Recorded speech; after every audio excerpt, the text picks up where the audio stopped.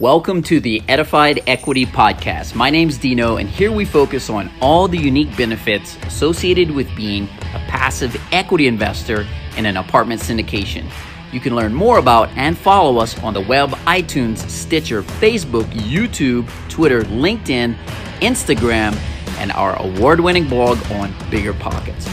All associated links will be in the show notes.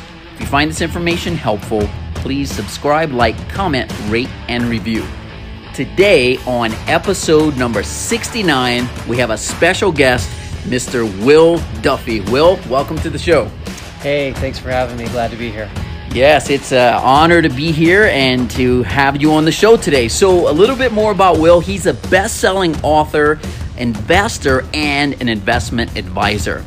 As a chartered financial consultant and retirement income certified professional, he operates as a fiduciary, and the client's best interest is placed at the front of every recommendation and strategy. He's the author of Roths for the Rich, How to Fund Your Roth with Over $100,000 Each Year, The Other Side of the Coin, Compound Interest, 10 Financial Truths to Protect Your Wealth, and The Other Side of the Coin, Mortgages, 12 Truths About Home Buying You'll Never Learn from a Bank. Will dedicated his work to countering half-truths and faulty math that prevents millions from realizing their wealth potential. Will, welcome again. Tell us a little bit about yourself and what it is exactly that you do. Yeah, thanks. So I've been in the financial services industry for about 10 years, and I have spent a lot of time the last few years really trying to understand the benefits of Roth. This is both Roth IRAs, Roth 401ks, and how to take advantage of what I refer to as the second biggest benefit in the tax code, which is Roth, and how to essentially get over some of the limitations and things that just prevent us from either accumulating wealth or being able to contribute wealth into Roth. And what I've found has, to be honest, really surprised me as well. The flexibility, the ability to utilize Roth in your situation, anyone's situation, is really much bigger and greater than most people can imagine.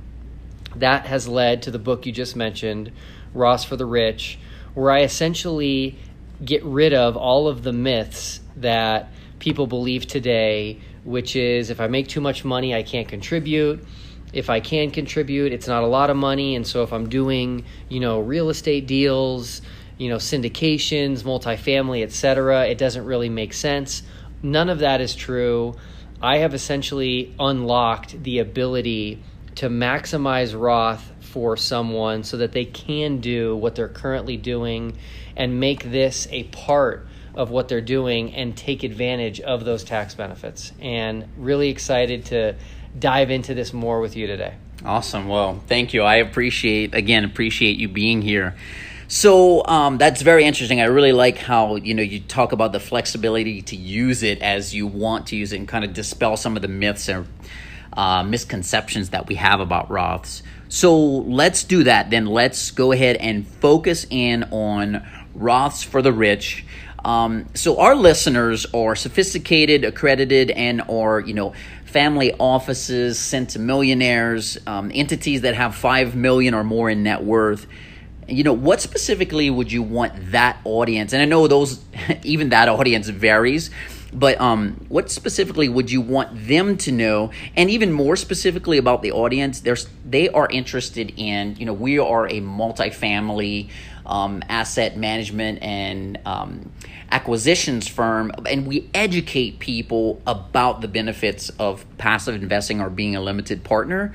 So knowing that that's the audience and this is why they're listening to the show, what would you want them to know about Roths?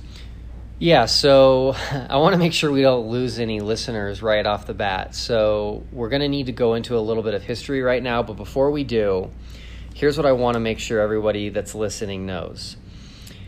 You have the ability to contribute and accumulate more wealth than you ever thought possible into Roth. you have the ability to take advantage of the tax benefits of Roth no matter how high your income.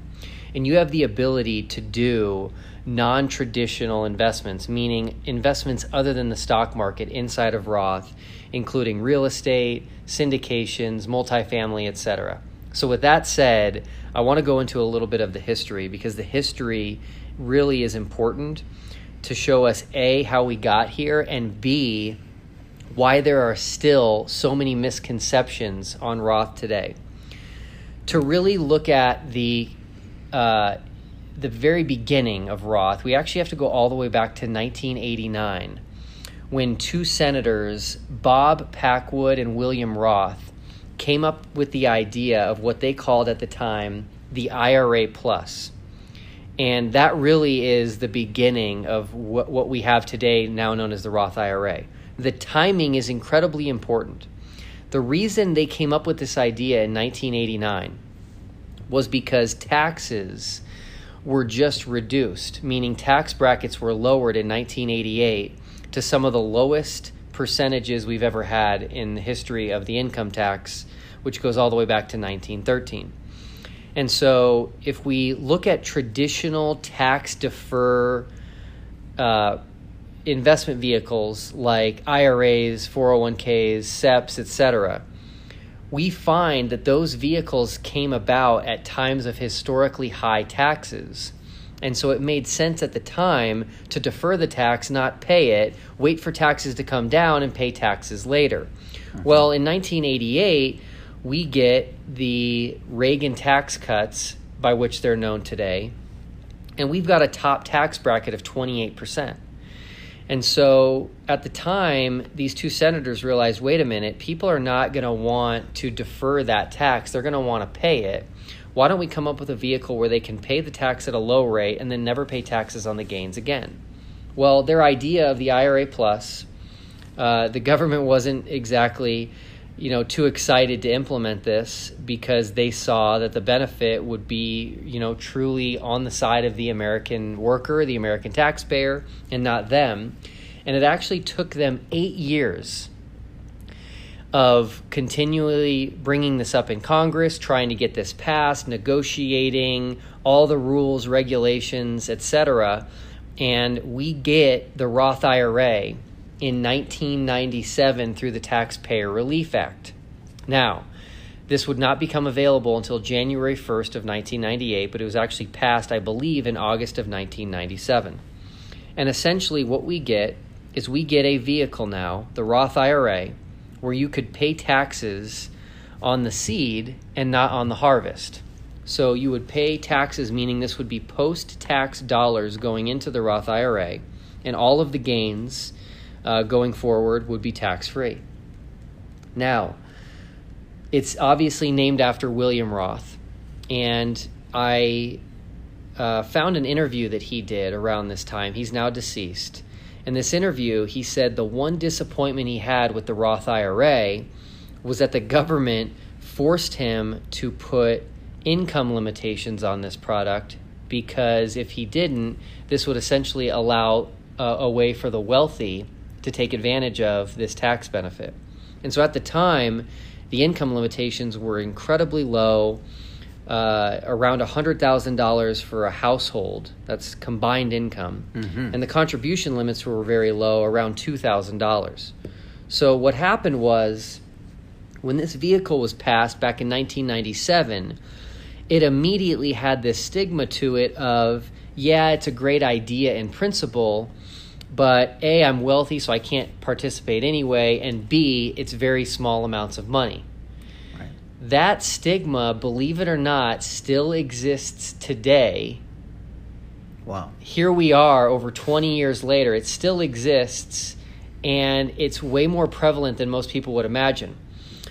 The reality is there have been 6 law changes since 1997 that have completely opened the floodgates to give people, including the affluent, unfettered access to this tax benefit. And sadly, the realities that surrounded Roth back in 1997 don't exist today. to a large scale, yet people still think they do. And so I would argue they are missing out on the tax benefits. Now, here's what I'd like to say. I do not believe that these tax benefits of a Roth should replace completely other investment strategies and other tax strategies. Okay. What do I mean by that? What I mean is that this is not someone needs to decide that this is better than what they're doing and they need to completely switch gears. No. There are still contribution limits and limitations that come with utilizing Roth. And so here's how I look at this. I look at this as everybody's individual situation. They need to figure out how they can maximize Roth in their own situation, because the reality is this is not something that's easy to do. I had to write a book on it because it's not just a slam dunk. Okay. There are different ways of utilizing it. They're different if you are an employee with an employer relationship. They're different if you're a business owner with employees. They're different if you're a business owner without employees. And so navigating those waters takes a professional like myself or someone else, but the book is a way to give people a head start and understand what those might be. Okay. And so what people need to do is figure out how they can maximize this in their personal life, in their own individual situation. I actually have a family office client personally, and they absolutely love what I help them do on the Roth side. And we're talking about very significant wealth, but they know the benefits are powerful with Roth. And so whatever we can do, let's go ahead and do that. Let's not make the perfect the enemy of the good. If we can get some, we'll get some and we'll utilize it. And then we'll look at different strategies and different ideas with the rest of what we have. So this is not a, do it and get rid of everything else or not do it situation. This is a situation where it's like, hey, and I'm going to use some real estate examples now because I know that's what your audience is looking for. Right. So number one, am I a fan of real estate? 100%. I own it. I believe in it. Am I a fan of the strategies and tax benefits of real estate? Absolutely. That's what makes real estate one of the best asset classes out there. So for example, depreciation is a significant benefit when utilized properly. The ability to defer a gain, a tax on a gain, and do a 1031 exchange is a significant benefit. Now, with that said, what if you could start accumulating wealth in Roth and not have to do the legwork of depreciating and the cost of depreciating, the legwork of doing a cost segregation study and the cost of doing a cost segregation study, and having to calculate, is the depreciation recapture going to be at 25% or was it accelerated and it's now going to be recaptured at ordinary income, and what are the ordinary income taxes are going to be, and having to find a property in 45 days to do a 1031 exchange and having to close in 180 days and maybe not buying the one that you wanted to. Again, there's nothing wrong with going through hurdles and hoops for the tax benefits, but wouldn't it be nice to start accumulating wealth in Roth to where you don't need to worry about depreciation because you don't need it? You don't need to worry about a cost segregation study because you don't need it. You don't need to worry about a 1031 exchange because you don't need it. Once you can get wealth into Roth, and by the way, the subtitle of my book is How to Fund Your Roth with Over $100,000 Each Year, you can get significant wealth in Roth relatively quickly to be able to start doing these real estate deals. And as you start to accumulate this, you are now creating a piece of your personal portfolio where these great tax benefits aren't even needed because it's all going to be 100% tax-free gains.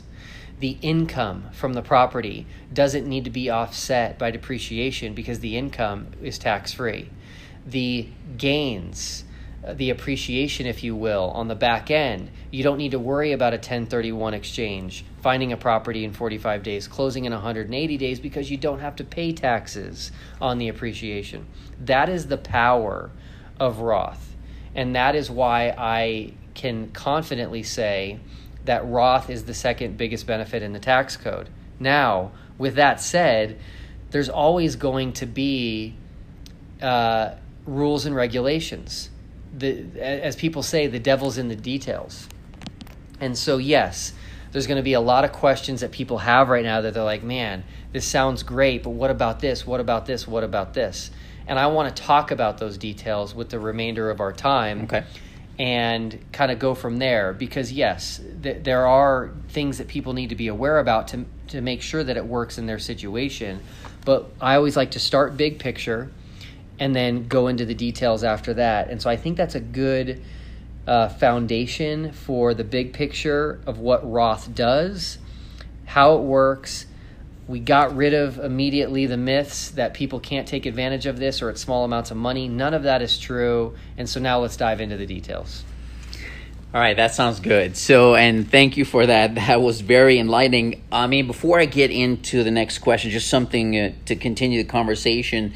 So if you have an equity, a limited partner invest into a syndication, and the general partnership team, the operators, we're going to do all these studies anyway, and you decided to invest into the syndication with your Roth. Like you were saying, you don't need the bonus depreciation cost segregation.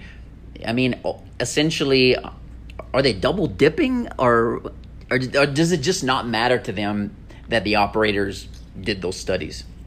Yeah, that's a great question. And so you asked a tough question, which is great. I love tough questions. But the reality is every single deal is going to be structured differently. Mm-hmm. And that is going to dictate how this whole thing works. Okay. And so I can't give a blanket answer. Okay. And obviously, everybody should be reaching out to their tax professionals, CPAs, enrolled agents, etc., to figure out how exactly this will work. But I can tell you, and I think we should spend time on what's known as unrelated business income tax. That is something that a lot of people have heard of, but they're not too familiar with it. They don't know how it works. It scares a lot of people away of using either traditional IRA money or Roth IRA money in doing real estate. I can tell you from personal experience that the syndication can actually shield the investor from some of those taxes based on how the deal is structured.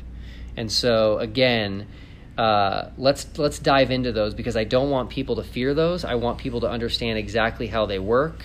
And so I'll just start talking about that right now. Perfect. To give people kind of a quick rundown and education on how these things work, because the acronyms are confusing, the information on the internet is confusing, and so I hope to give you at least a foundation right now for how these work and some benefits. Thank you. So number one, the tax itself is known as UBIT, U-B-I-T. That stands for Unrelated Business Income Tax. Now, that tax can be triggered by two types of income. The first one is called UBTI, which is Unrelated Business Taxable Income. So a lot of people kind of get these two confused. UBIT and UBTI are actually completely different. The second thing that can trigger UBIT is what's known as Unrelated Debt Financed Income, UDFI. So if you're taking notes, UBIT is the tax. UBTI and UDFI are what trigger the UBIT. Now, a lot of people like the idea, as do I, of using IRA and 401k money for investing in real estate. Now, with that comes the potential of having UBTI or UDFI trigger UBIT. And I will say that this is not necessarily the greatest tax, because the rates are essentially at trust rates, which kick in at very low thresholds. And so it is something to be concerned about, but it's also something to be educated about and not just be so fearful that you don't want to get involved. Mm-hmm. The UBTI, the Unrelated Business Taxable Income, that is triggered essentially if you are running a business inside of your IRA, 401k, or Roth. Okay. And this is an interesting gray area in the tax code because it's not cut and dry as to what constitutes running a business. There's some general good ideas and some principles that people can abide by. But if someone is doing a syndication, they don't really need to worry about this one because the syndication is really going to be the business. As opposed to them running the business. Now, it is possible, though, with these syndications for this tax to be triggered down to the LP level, down to the limited partner level. Okay. In that situation, having someone good on your team that understands these taxes is going to be crucial. And you're simply going to want to do, for lack of a better term, a cost-benefit analysis. The cost in this example is going to be the UBIT that's being triggered by UBTI, what the tax will be versus if you're doing it on the Roth side, the Roth benefits that you'll be getting. I can tell you this, and this is very, very not well known, is that this is a weird situation where you can actually take depreciation inside of the IRA world. You can take depreciation to offset the UBIT tax. Okay. And so, again, if you sit down and you really run the numbers, what I found personally and with clients is that the tax really is not that big of a deal on the UBIT side, coming from UBTI. Right. So that covers that, I think, as best as we can do on a podcast. Okay. Let's talk about UDFI. This is an interesting one. So if there is leverage involved, so if UDFI again stands for unrelated debt financed income. If there is debt being used to leverage and finance to buy this real estate, that automatically triggers UDFI, which triggers UBIT. Now, this is also fascinating, and it's a benefit of a syndication. If a syndication is using real estate leverage, so debt, mortgages, etc., then that completely shields the Roth or the IRA from having UDFI, because the UDFI is when the leverage or debt is inside of the IRA directly. Right. So this is very significant. But anybody listening that is going to have debt or leverage inside of their IRAs or Roths directly, let's talk about this. So number one, I think most people are aware of this, but inside of the IRA and Roth world, you need to use a special type of financing, which is known as non-recourse financing. And so that's kind of just step one that everybody needs to realize, is that the lender essentially cannot go after the IRA or the Roth. That would be considered a prohibited transaction. And so you got to do non-recourse financing where their only recourse is essentially the property. That's number one. Number two is, once we have non-recourse financing, that's what triggers UDFI. Now, this again has to be looked at because it's not an easy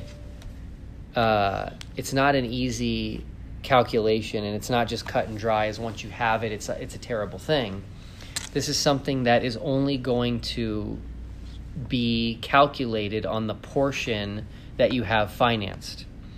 But number two, I want to let people know of a huge benefit that I can only find one other person other than myself talking about in the country. Okay. And that is this.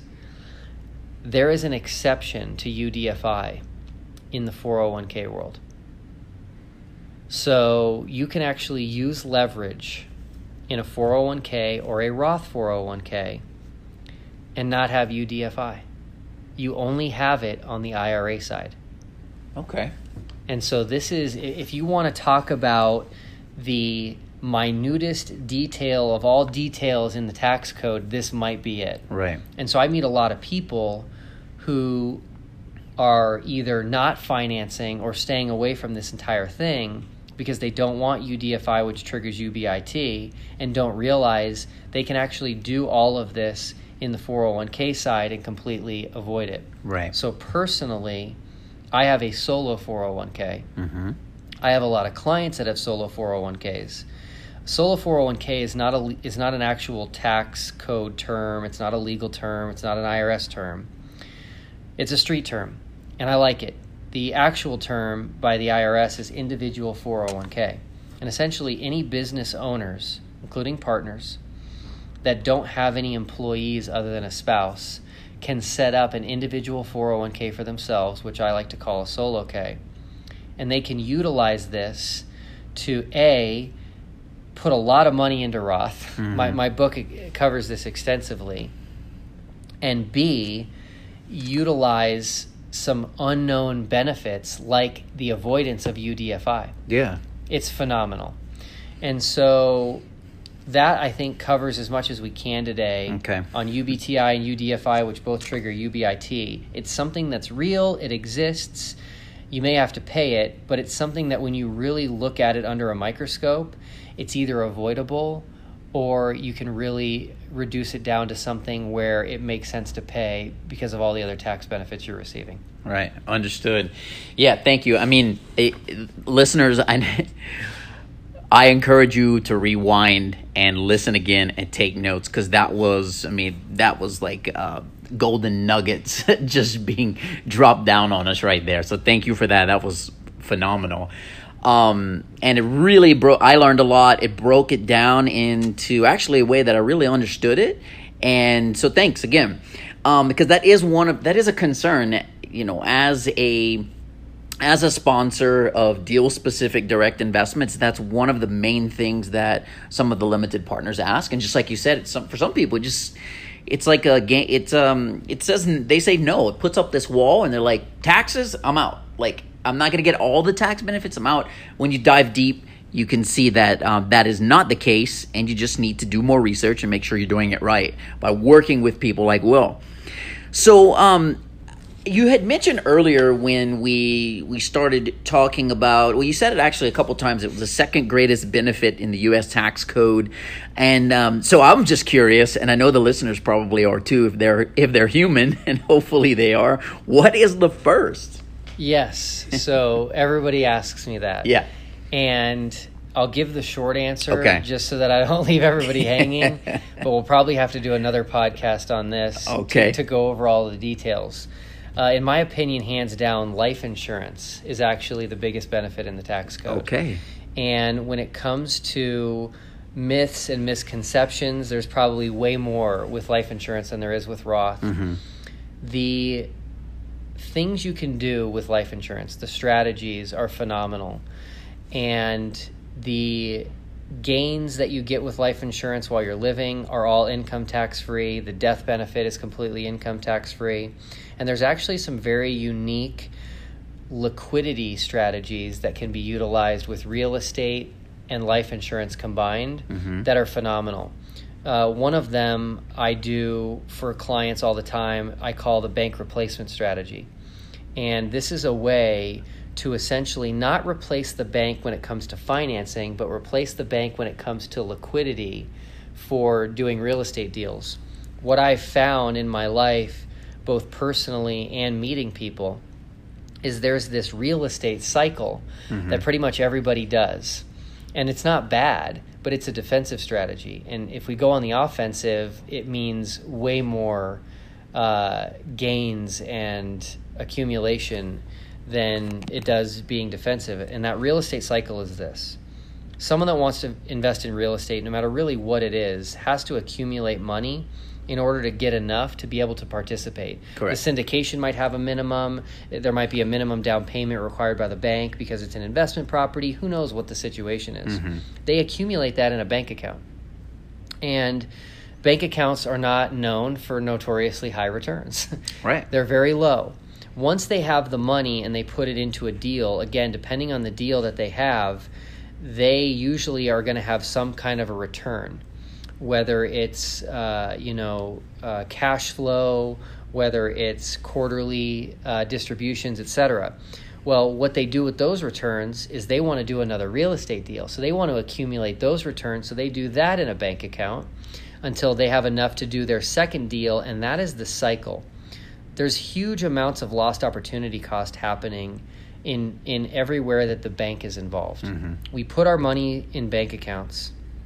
It earns us between 0 and let's call it 1.2%.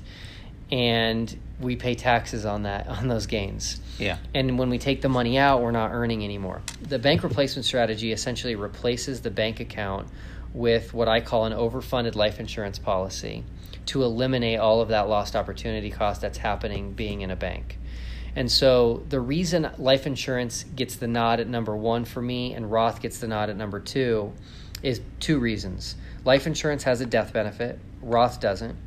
And so that death benefit being also income tax free is significant. And number 2, we don't have contribution limits really with life insurance like we do with Roth. So for example, if a married couple comes into my office and they're the most perfect candidate to maximize all of my Roth strategies, we're really only going to be able to get about $100,000 to $120,000 per year into life insurance. Okay. I'm sorry, into Roth. Okay, I was like... On the life insurance side, we don't have that limitation. So if somebody wants to, and I personally have clients doing this, want to put 7 figures into life insurance every year to take advantage of the liquidity, still do their real estate, and get the tax benefits, they can do that. And so that's what makes life insurance number 1 and Roth number 2. Got it. That makes sense. So you had mentioned briefly that things have changed since 97. Is there anything else that you wanted to touch about, like what specifically has changed, or do you think you covered that in the initial question? Let's talk about that for a second. So the changes are numerous. Again, I mentioned there were 6, and I don't want to go into all 6. Okay. But every single change essentially got rid of some of the red tape, if you will, meaning more money can go into Roth. You can get around the income limitations. You can do conversions. You can contribute more. You can now utilize it in a 401k plan, not just in an IRA. Those are the types of benefits that have come from these changes. I do want to talk about one of the changes, the most recent, which is the Tax Cuts and Jobs Act in 2017 that went effect on January 1st, 2018. This is the most significant tax reform in history. And it actually has a huge impact on Roth for this reason. The tax brackets were lowered to essentially the lowest amounts we've had since 1988, which we talked about. Mm-hmm. And the thresholds were increased to the highest they've ever been since the Roth in 1997. Now, an increase in the threshold is a good thing, and a decrease in the bracket is a good thing. So this is a double benefit that happened at the same time. An increase in threshold means you can make more money without going into a higher bracket. The double benefit of lower tackets and higher thresholds means this is the most beneficial time in the history of the Roth to utilize Roth. And so people, A, should be funding Roth like crazy because taxes are temporarily reduced. Now, the Tax Cuts and Jobs Act is scheduled to sunset, meaning expire, December 31st of 2025. So this is already scheduled to go away. Okay. We don't have to speculate on taxes going up. They're scheduled to go up. And of course, as anything, with the government and legislation and Congress, that can all change. We don't know who's going to be elected next, and all that could change sooner. But this is a window of opportunity that people need to take advantage of. In my opinion, people are not taking advantage of it on a very large scale. And number 2, something that's often overlooked is not just contributing to Roth, but converting to Roth. Mm-hmm. If people have accumulated large balances in traditional pre-tax accounts like IRAs and traditional 401ks, this is an opportunity to convert that money strategically with low brackets and high thresholds and get that money to Roth during this window of opportunity. We help our clients all the time put together strategic Roth conversion plans, which sometimes take years, because we want to do this in a way to where we can pay the tax now on these pre-tax accounts, pay the tax while it's temporarily suppressed, and then have all of the tax-free gain protection for the rest of your life in Roth. Awesome. So before we move, because I have just a few more like just success personal questions, things like that. Is there anything else that you want to share, whether it comes from the book or from your brain related to Roths?